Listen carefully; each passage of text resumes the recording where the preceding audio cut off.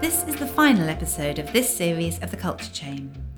In this, I talked to Janine Fletcher, the producer of these podcasts, about what rose to the surface for both of us. Janine is a choreographer, performer and movement director working across theatre, dance and cabaret. She creates performances for both indoor and outdoor spaces and works with a range of choreographic processes and dance styles. Alongside her creative practice, Janine is currently Assistant Producer, Artist Development at Southeast Dance. So Janine, hello. Hello, Lou. This is fun.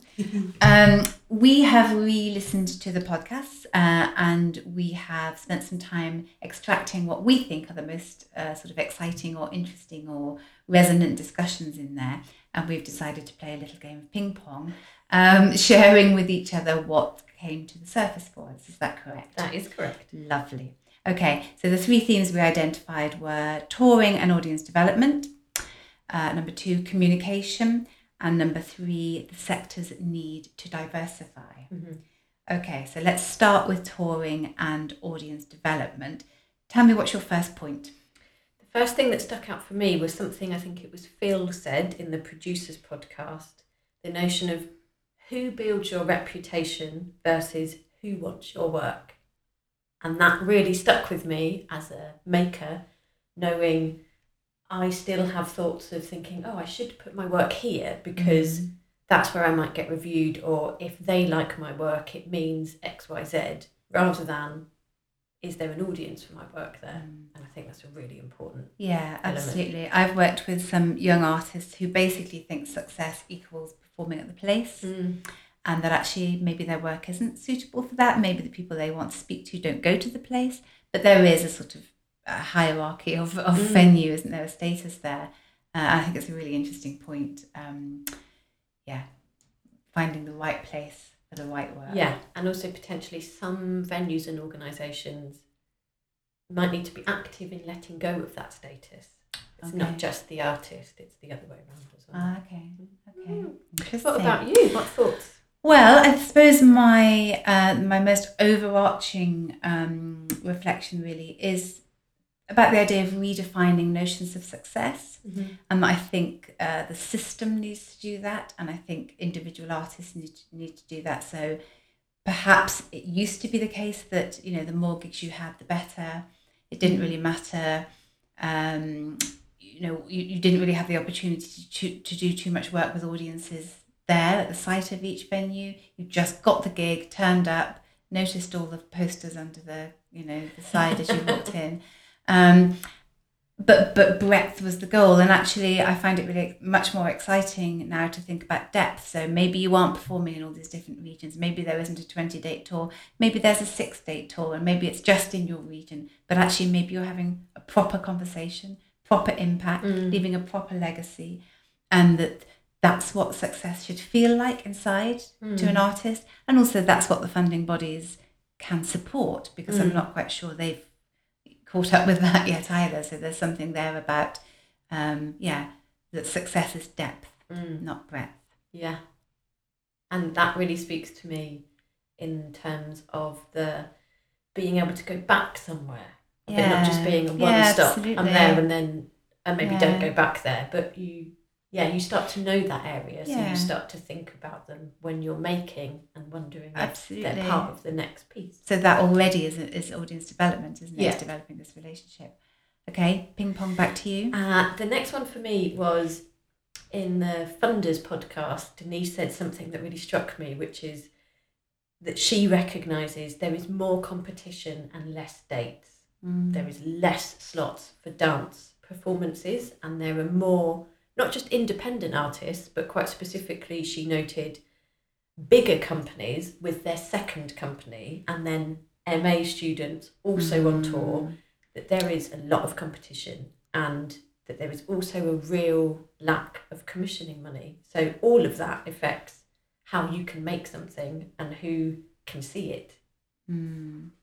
Yeah, and we talked about commissioning money, didn't we? Yes, versus seed funding. Yes. Let's not call it a commission unless it's over how much, Janine? I reckon £10,000 for me. It isn't a commission unless it's 10 grand or more. Other than that, it's seed funding. I mean, there has to be a figure there, whether it's 10 grand or not. I think that's a really decent point, don't you? That we can't call 500 quid or £1,000 commissioning money. Yeah. Okay, we've heard it here. What about you? Okay, well, I am really interested in how artists are creating and delivering wraparound activities and participation opportunities. I've worked on lots of wonderful shows that do, really important work in terms of involving local communities with the process and the product that feel incredibly exciting. And I know it's problematic and it can be quite controversial and it's difficult. It's incredibly expensive and time consuming. Developing the relationships is really difficult. Making sure that that's an ethical relationship in terms of how people are paid and how people are treated is really difficult and incredibly important. And also aftercare is, we don't just arrive, give them an amazing experience or not, and then leave them. And all of these things cost a lot of money, take a lot of time, require a lot of skill. I think people don't always have the knowledge that they need to do that. So there's something about education there as well. And that in order to generate audiences, in order to develop meaningful conversations with communities of meaning, we need to put the work into this and we need to put care into it. It's an incredibly exciting opportunity. And it perhaps the future of the art form depends upon it, but we need to do it carefully and ethically.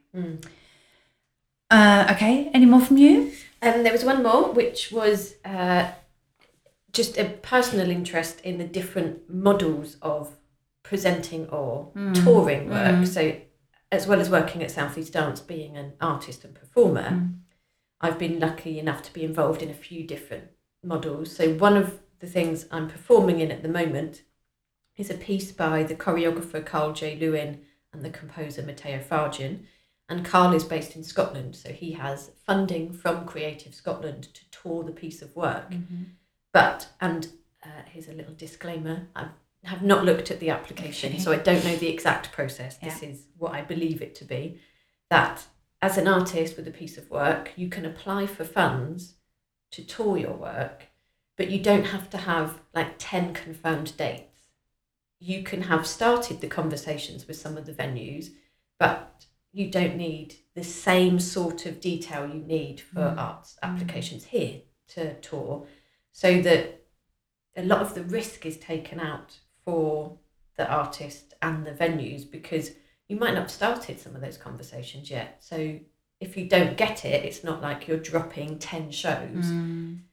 And if you get it, you might be going to someone, hey, we've got this money, this is our time frame, would you like it? And it means they can take a risk because the money's already there on the table, as opposed to everything's funding dependent. And also Colchester Arts Centre used to run evenings called Wonderful Wednesdays. And I think they've dropped the title now, but the idea is I performed there with a solo piece. I was paid a fee, a proper fee. The artist could pay what they want, the audience could pay what they wanted. And he said, you might get one man and his dog. And I had 30 people in a town who didn't know me come and watch quite an experimental piece of dance. Great. And Cheryl from Quarterhouse also brought that up, that she has pay what you decide. And I do think that helps audience take a punt on something they wouldn't maybe go to. If only we had a government that would support more of pay what you decide. What about you? Well, just to pick up on that for a sec, I think this idea from Creative Scotland is extremely interesting, because there's two things that negates that I can think of. One is that actually people set up, the structure of a tour, the structure of a show, don't get the funding and then end up making it anyway. So people tend to work for free or for not the right amount of money and the right amount of time, and therefore the quality of work gets jeopardized, which I think is really problematic, but it happens quite a lot. And the other is that they do get the funding, and then they have to start work really quickly, because the timescales are always quite problematic in terms of how long it takes to get the funding, how long it takes to, that they've booked the gig so far in advance. Whereas in the model you're talking about, it feels like there's more trust there, that you get the money and then make the work and then go look for the venues at the same time, and it just feels more doable, I suppose, and that the risks are lower. Well, I get, sorry, I maybe wasn't clear in this, but with that specific piece in Creative Scotland, the piece was already made. Okay. So you you make the piece and then you tour it, but it sounds like the touring is a bit quicker. Yes. Okay. Fair enough.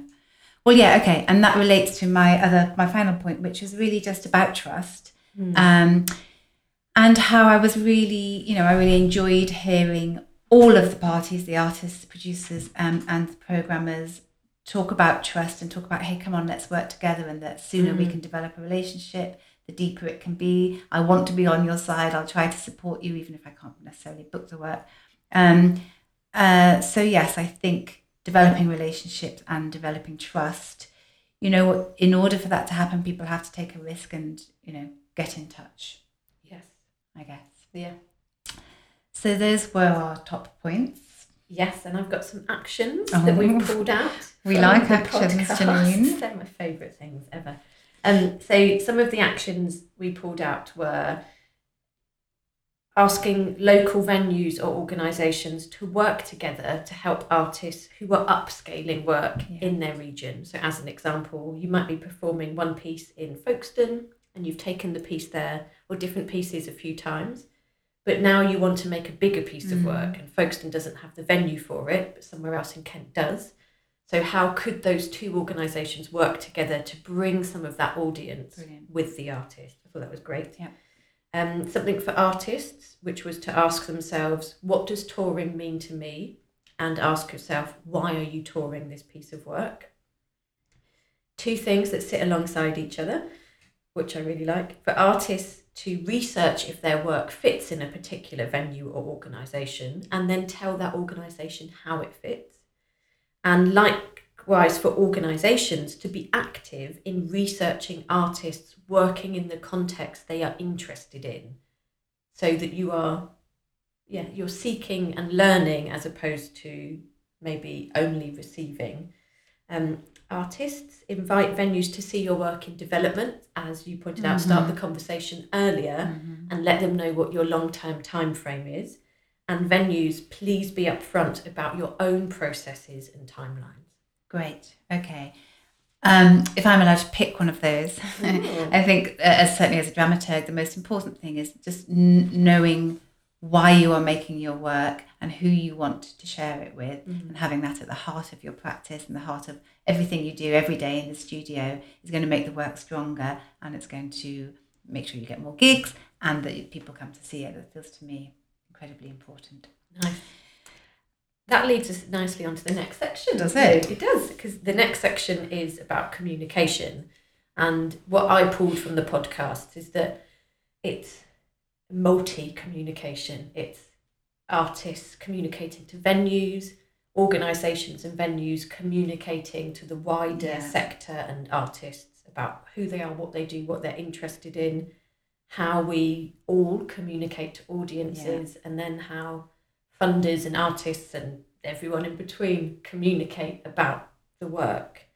Were there any things that came up for you?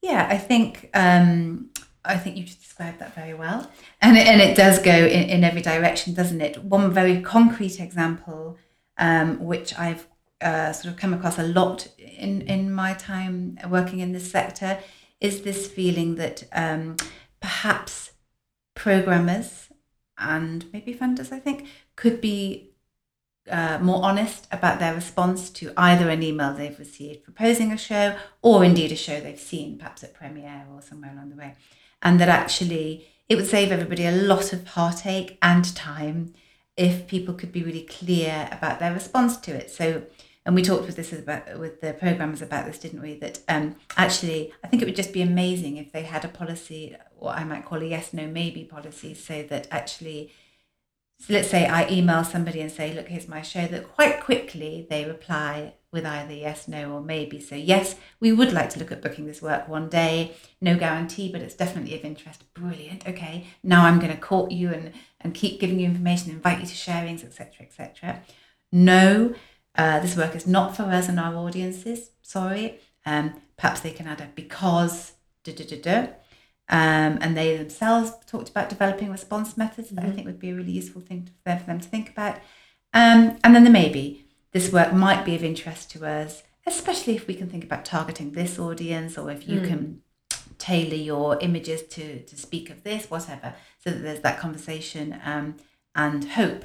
There is a reason to continue this conversation, because indeed we might one day program it, and that they shouldn't be scared of saying no, because it helps people.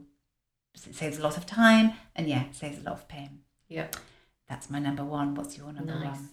My number one was the exploration of organisational memory. So I think people feel that relationships with artists are held by specific staff members as opposed to the organisation. And Abby from Leela Dance pointed out that on some occasions she's had a really long-term relationship with someone, then they've left the organisation and no one's been told, and you just get an out of office when you go to contact them.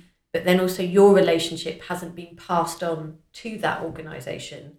Sometimes it is, and when it is, it's done really well, which might be, I'm inviting you in for a meeting to find out what you're up to now and to introduce myself as a new member of staff. But I think that's really key, that the organisation needs to hold what artists they've supported and how, the sort of work, and for it to be accessible to all the staff and not just one person. Right, okay. Yeah, it'd be great if when somebody takes a new position, it's not a question of them throwing out everything in the past and scenting the territory for themselves, but actually they make a point of meeting everybody that had a relationship with the organisation, and then being clear about where they're going from there. Yeah. What about your next one? Yes, well, it ties in with that actually, in terms of the call for clarity and transparency from venues and programmers about their schedules. So, we book 18 months in advance, or just that kind of thing, just being really, really clear about that. Also clarity and transparency about who the decision maker is and what the decision-making process is in terms of programming policy. Just trying to be as clear as possible so that artists don't have to second guess and don't waste time courting a certain venue if they're never going to get anywhere.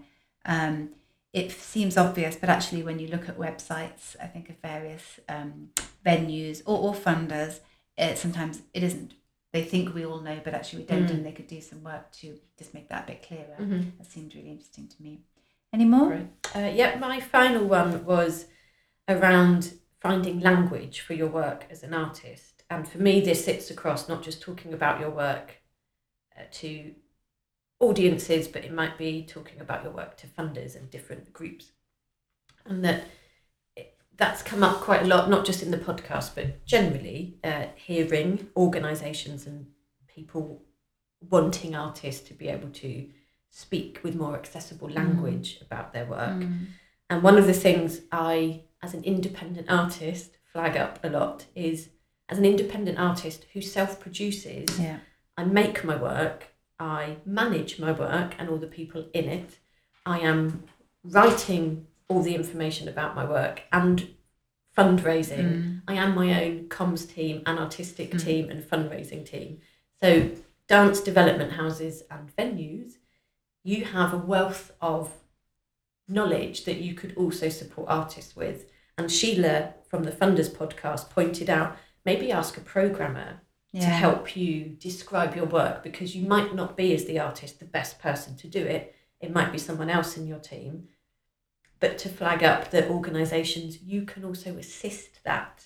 It can't just be left to the artist again to have another job to do. So we could work together a bit more. Brilliant. And for me, that a point I missed out from the audience development section is, for me, that also sits with audience, knowing who your audiences are, that especially national portfolio organisations who have to work with Audience Finder, they hold a lot of information about audience segments, and artists don't have access to that. So NPOs could actively find ways of sharing that with their artists.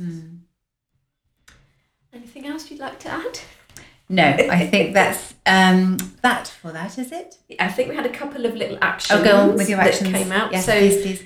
One of the big actions, I guess, is around how can artists be supported to articulate their work differently. So I think funders and programmers were flagging up that the language you might need to use academically and for people with dance expertise is not the same language that you need to use for funders or audiences, they might not be versed in the theoretical aspects you're talking about. So I think for me, that's artists and venues and funders talking to each other about that and helping each other. A call for applications to be made simpler, and for funders / organisations to be upfront about what they're asking for. I think that was it. Great. Okay, so moving on to our final subheading, I suppose, which is the sector's need to diversify. A massive subject that we can, just scratch the surface of. But I keep having, and I think in the podcast we had these conversations about how the whole sector needs to be shaken up a little bit, that things need to be changed, that it isn't necessarily fit for purpose, and maybe it no longer suits the circuit. So, yes, we used to have a more traditional touring circuit, but now we're trying to break out of that, quite rightly. And so how can the sector diversify in order to rethink the distribution of power and rethink, whose voices we're hearing? And I wanted to mention, I'm sure there are other very exciting initiatives taking place out there, but there's one I'm particularly aware of, which is led by Sarah Sheed, the producer, and it's called Artistic Mutiny UK. Maybe you've heard of this. And basically Sarah says that she was reading a book about the culture of pirates, and she realised that the language she found in this book was really, really appropriate to how she feels people ought to be working within the arts sector in a perhaps a more strident and vibrant way. So she's opened up a sector-wide conversation about how else can we approach cultural leadership and the distribution of power, which is really interesting. Of course, it's coming from, I guess, the viewpoint that perhaps we're not as effective and efficient as we could be. And so together, she's bringing a group together. There's a Facebook page, Artistic Mutiny UK, so people are still welcome to be part of this conversation, I believe. And they're asking questions about hierarchy, about the diversification of power, and about structure, how else structures could work, and asking people to think about what change could and should look like. There's all sorts of ideas there. I can't speak for them. It's just a really, really interesting conversation. But I did talk to Sarah, and one thing that she said that really chimed with me, that I've talked about with South East Dance actually, is the notion that cultural organisations could and should be opened up to reflective response systems in the same way that artists are asked to. So, for example, organisations, venues, dance development agencies, etc., could invite us to sharings where we get to feed back on how they're doing during a process or during a project, just as an artist would. And in the same way, it would need to be facilitated and it would need to come from a good place. But nevertheless, it's opening up the sort of thinking corridors. And do they all have artist mentors or artists on their panels or boards? Or do they have reverse mentors? And are they having frank and facilitated conversations with their stakeholders? I think the conversation needs to be opened up, and those people who have salaries, could do a lot to help diversification in terms of changing the voices that they hear. So for me, that's just one example, but a really interesting example of our way of shaking up the sector a little bit. And I'd like to just add to that for me personally, one of the things I find really interesting is that my basic observation of arts organisations, and mainly dance ones, is that they're usually run in a very normal hierarchical system. And I'm just really intrigued to know how much of that is conscious and how much of it is that's what we do, let's just carry on that way, as opposed to what other models are there, and do those fit us better? Yeah, I might say that that's dramaturgy. Dramaturgy nice. Of organisations in terms of thinking about, being mindful, being reflective. This is how we're doing it. Is this the right way to do it? Can we get input as to other ways of doing it, and how shall we move forwards from here? Yeah, I might say that. Nice. So any points from you? One of the points that came up for me that John from Jerwood made in the Funders podcast is that they are now, as funders, asking artists to sit on their panel for decision making, which I think is excellent. Yeah. And there's another Scottish-based artist called Emma Jane Park. I think it's Park rather than Parker. Sorry, Emma Jane. How rude of me. But she is also known as Cultured Mongrel on Twitter. Yeah. And she asks a lot of questions, which I love. And she has brought up before the idea of saying artists have a lot of expertise, pay them to be part of your decision-making process, because also you're helping them learn about what happens and how decisions are made and what is needed to write a good application, because they're having to read loads of them. And for that reason, I think it's brilliant that Jerwood are doing that, and also to bring into a more up-to-date issue, which is around the recent Bonnie Bird Choreography Fund award, and that two of the artists receiving that award have made a public statement about the fact that the awardees and the panel were all white and saying this needs to change. People have been asking for it to change for a long time, but still it is not changing. For me, those questions around who is making a decision and how needs to be interrogated much more, and we all need to be quicker at really actioning. And I know we've both read the joint statement from Janine Harrington and Grace Nichol about their response to this, which I think was beautifully written and really was able to articulate their own uncertainty and their own endeavour within this to try to, do the right thing, to try to evolve the sector at the same time as being part of it, at the same time as being really excited to run an award. It was I found it really moving statement that did a great job of embodying the continuing complexity of all of this conversation. But the ultimate point is not enough is happening. We've just got to do more. Yeah. And most of us have biases. A lot of them are unconscious. Yeah. But we need to actively work on that as opposed to just acknowledging it and hoping it will be better. Yeah.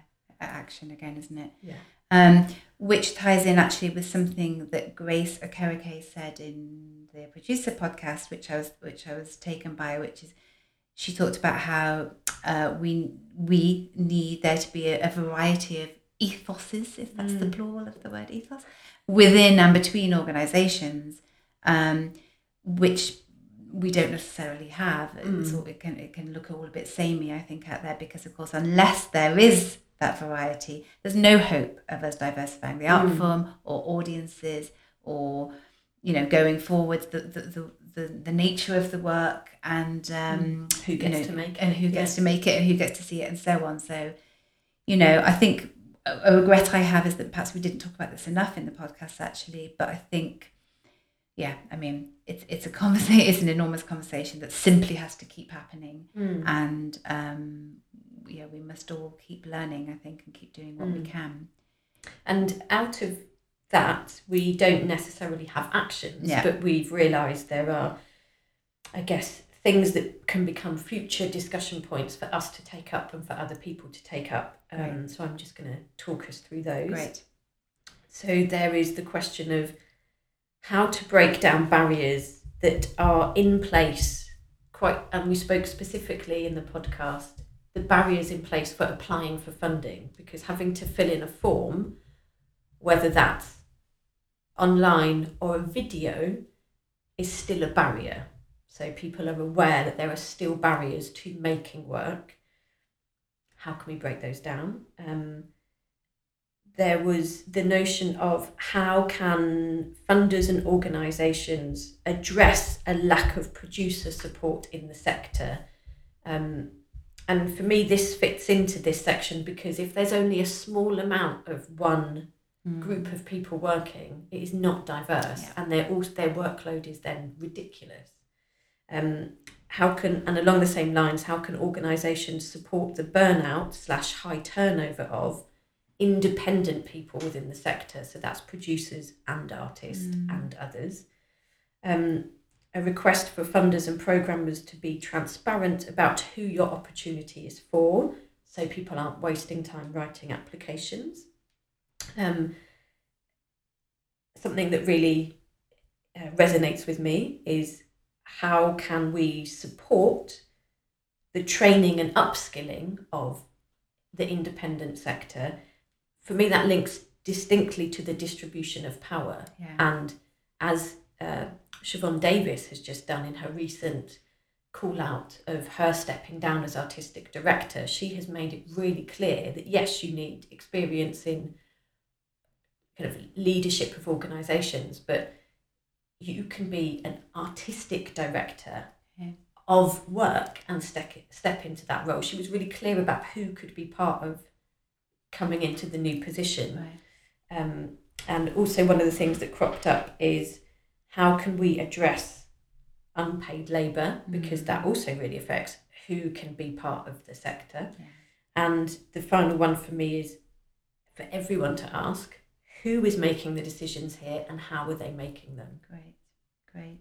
Just on the unpaid thing, it was interesting, I think, what John Opie from Jerwood said about them becoming aware how much unpaid work it took to apply to Jerwood. Yeah. Which, we know, but it's nice to hear it being acknowledged. And it made me think, I wish there was that people can just express interest, and that if an organisation says, yes, okay, you can apply for this funding and we'll now pay you £100 to do so, so that you don't go past a certain point and it's £100, whatever, but as an acknowledgement of the time it takes. Like applying for funding is a privilege. Being an independent artist is a privilege if you don't have that, the network, the support to fall back on financially. It would also be interesting to see what organisations would look like if more of them gave a salary to artists. Yeah. Maybe to do some of the jobs, but also maybe to just be an artist, because then as an artist, you are working in the same way that other members of staff do, which is you are paid to write an application, you are paid to do this consultation. Yeah. I think there are, now I don't really know what I'm talking about, but there are schemes like this in Belgium, aren't there, that if you become a registered artist, you get a certain salary or benefit, let's say, right. And that you are acknowledged as contributing to society, and the way in which you then go on to do that is up to you, but you have a certain status and a certain value financially and morally, I suppose, as well. Okay, are we there? Yes, I think we're right. there. Well, thank you so much for chewing over all of that, a little game of ping pong. Clearly, there are no answers. But I think it's really exciting that there are lots of questions, and that perhaps if this is about anything, it feels to me that where there is honesty, there is hope, I suppose, and that the more we can have conversations, especially you and I, Ginny, not especially you and I, but the more people can talk and the more honest they can be, and the more responsibility they can take. And as Sheila Creevy talked about co-responsibility, I think we can just all, continue to step up and, try to make change and try to make the sector be what the art form deserves, I suppose, something like that. So here's to interesting conversations, and here's to progress, and here's to hoping we get to do this again one day. Excellent. Thanks. You. That's it for this episode of The Culture Chain. We'd love to hear your thoughts on all we've discussed. Please find us on Facebook, Instagram and Twitter at Southeast Dance. Thanks for listening.